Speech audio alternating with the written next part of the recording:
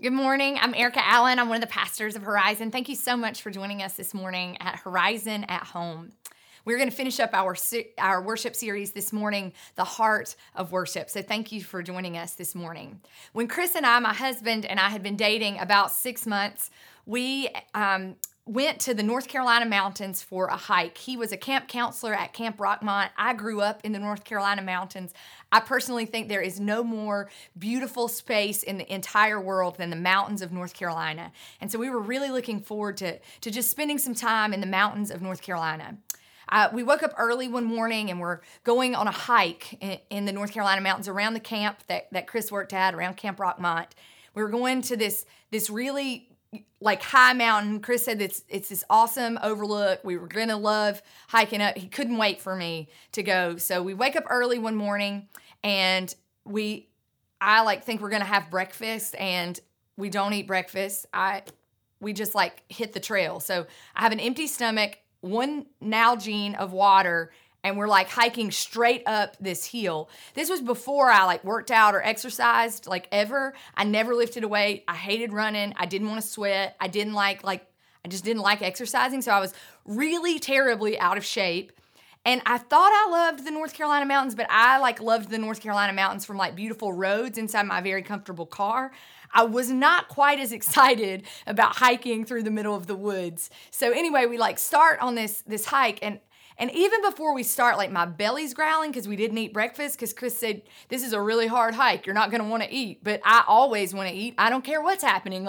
I wanted to eat. But we head off up this strenuous hike, and all I can think about is how hungry I am.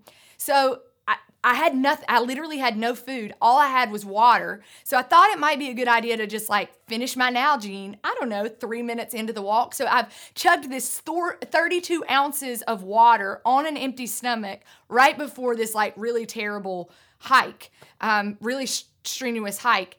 And we're headed up this mountain, and I am becoming fixated on how hungry I am. All I want is a sausage biscuit from McDonald's. That's all I want. And there are no beautiful views. All you see is weeds. It's close to the summer. I'm there's probably snakes right there. There's spider webs hit me in the face because nothing else has been through there. I'm miserable, and I'm fixated on my misery and my hunger, and I can do nothing else. And Chris is just keep coming, just keep coming, just keep coming.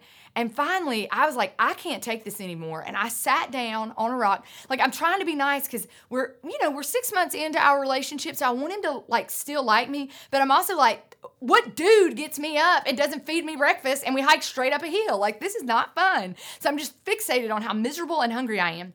And I finally was Chris, I can't go on. This is awful. I'm miserable. And Chris is laughing because he's told these stories all the way up about, camping. He's reminiscing about doing this hike with his campers. And I'm just I'm hungry. I don't care. I don't want to listen to these stories anymore. So finally I sit down on a rock and put my head between my legs. And I was I can't go on. All I want's a burger. I'm hungry. I'm done, Chris. I'm absolutely done. And he laughed at me for a few minutes. And then he said, hey, Erica, there's a view about halfway up this hike that's really good, and you're there. If you'll just stand up off of that space that you're at, and you'll walk right over here, you're going to be able to see something really beautiful.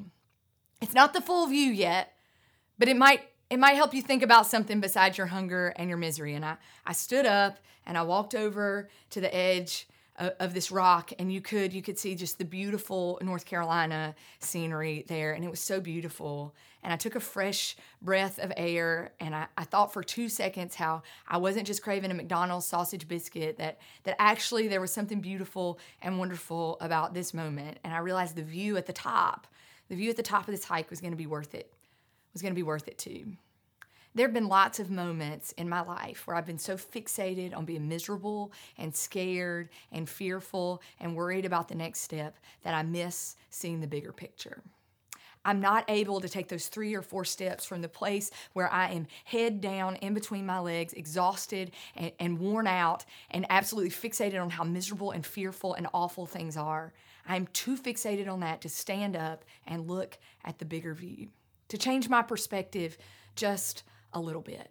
I don't know about you guys, but I felt like that a lot this past few months. I've been fearful and scared and worried. The only thing I can think about is how we get back to normal, how 2020 can get behind us. And I've become laser focused on things being the exact way that I want them to be. I want everything to just go back to normal. I become fixated on how people see me and being successful. I become fixated on so many things. And I'm going to bet that I'm not the only person who becomes fixated on things. I don't know what you're fixated on right now. Is it the next job, the next promotion, the next thing? Is it how people perceive you? Is it about being the perfect mom, the perfect parent? Is it about your children having all the perfect things that they need? Is it about your business? What is it this morning that you are fixated on? And you are a whole lot like me. You're fixated on that and maybe even on being miserable and scared, and you are missing the bigger picture. And I said to God this week, tell me how to quit living like this, because when you are fixated and laser focused on something, you miss the breath of fresh air God has for you. You miss the bigger picture. It will choke the joy and the life out of everything when you become laser focused on something. It will absolutely choke the life and joy out of you. And I wanted something more. I wanted something different. And God said, it's about the heart of worship. I have something different for you. I have something different for you when you come to me with a heart of worship. And so I did the only thing I know to do. I picked up the Bible and I turned to Psalm, because it's a book in the Bible full of poems and these things that people read over and over and over as they sang to God, as they tried to prepare themselves for worship, as they came into God's presence when they were overwhelmed by everyone in their village coming down with a sickness. You know what they did? They picked up these Psalms that had been written for hundreds of years before this by people who'd experienced terrible and tragic things. They picked it up and they read it.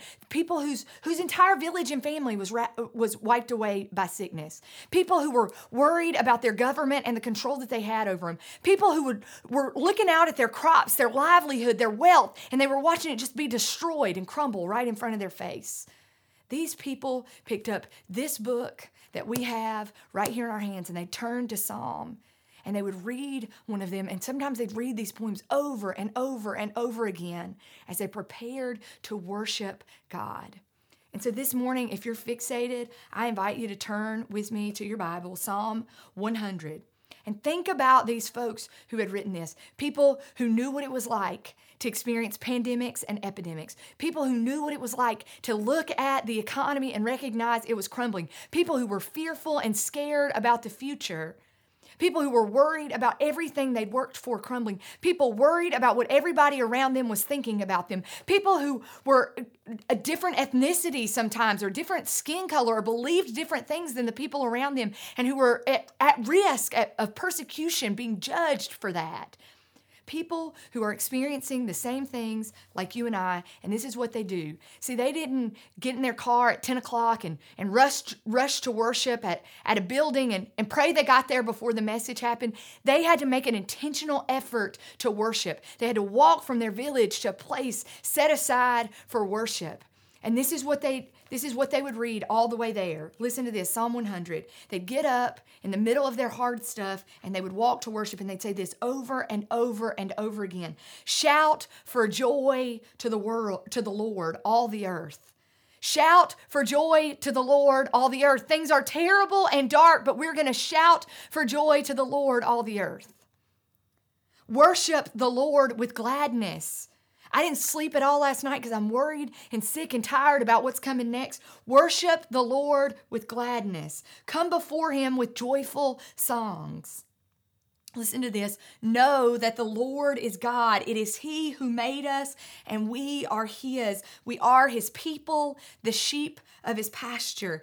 Enter his gates with thanksgiving and his courts with praise, and give thanks to him and praise his name. For the Lord is good. They would say this over and over and over. They had to be reminded of it in the midst of their fear and their pain and their anxiety and their addictions. They had to say this over and over and over again. For the Lord is good, and his love endures forever. His faithfulness continues through all generations. God will be faithful to us now and forevermore. God will keep his promises. They would say this over and over and over again to prepare themselves to come in to the presence of God, to change their perspective, to widen the picture that it was that they were seeing, to be freed from a life of fixation on the fear and the anxiety and the things that we think will matter and give us purpose and worth and goodness. They had to say this over and over and over again as they came in to worship a God who had something more for them. Shout for joy to the Lord, all the earth. This morning, if you need something to interrupt this fixation that you have and you don't know where to start, shout for joy. It's the first thing they did. They shouted for joy. What is one thing that will bring you joy? Not happiness. Happiness is all dependent on our circumstances. If everything is fine, I'm happy. No, joy connects us to something so much deeper and so much bigger than ourselves. It's not about our circumstances or us being okay or fine. Joy is about connecting to a God and a hope and a promise that there is a new day coming.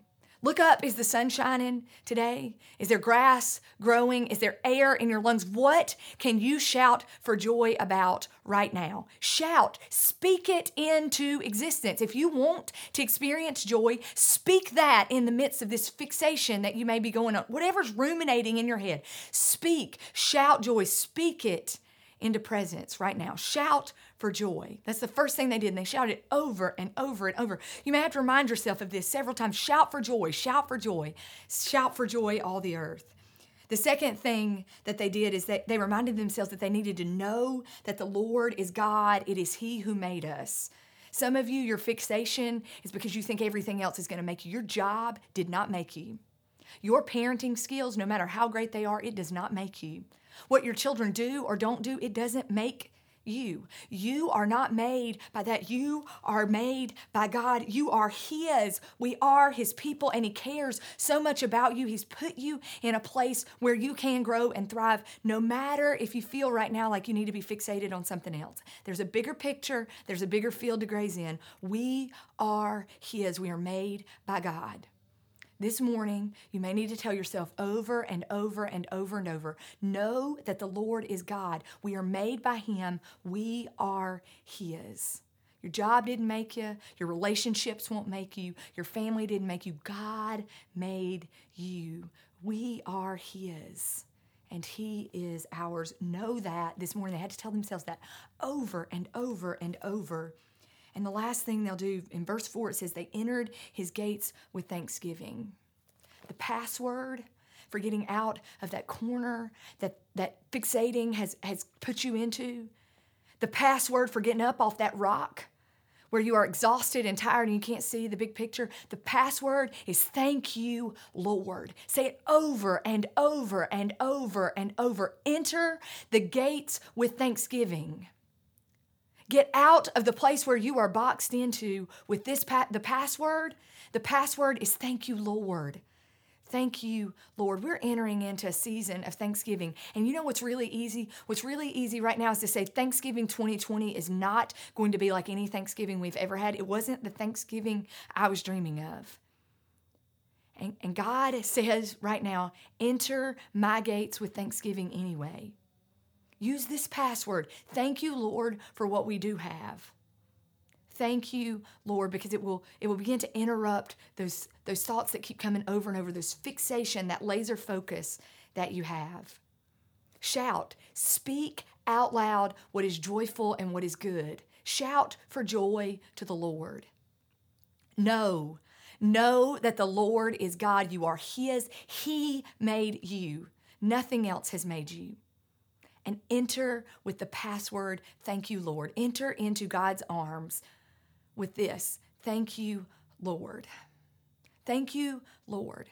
Some of you this morning have never, ever made the step to enter into the arms and the love and the presence of God and trust the bigger picture and the bigger story that God has for you.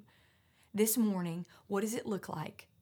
What does it look like for you to make that step? Step up out of being fixated on your misery and your fear and your anxiety. Stand up and enter into the arms of a God who has a beautiful and wonderful story for you. A God who wants to shine light in the darkness of your life, who wants to ignite change in those places where you are fixated and you cannot experience joy or life anymore. And then let God use that time that you make with God to allow you to shine light and ignite change in the lives of somebody else. Some of you watching this morning are like, I'm not at that place. I'm not at the place where I've got my head between my legs and I don't know what the next thing to do is. The next thing to do is for you to shine light and ignite change, because there is someone who needs to know this morning about the arms of God, about the story of a new day that God has. And so this morning, worship may be about that for you. You telling people the power and the story of doing this pattern of life, shouting for joy, knowing that the Lord is God, entering his gates with thanksgiving. This morning, there is a next step for you. Some of you, it's entering into the presence of God. And for some of you, it is recognizing that you are there and God is asking you to bring other people to it. Will you pray with me this morning? God, we thank you. We thank you for being a God who has a bigger story for us. Who, when we are fixated in the tunnels of the world, God, that you have a bigger picture for us. A few more steps to the edge widens our view, gives us a deep breath of fresh air, and frees us from the anxiety and the fear that we feel.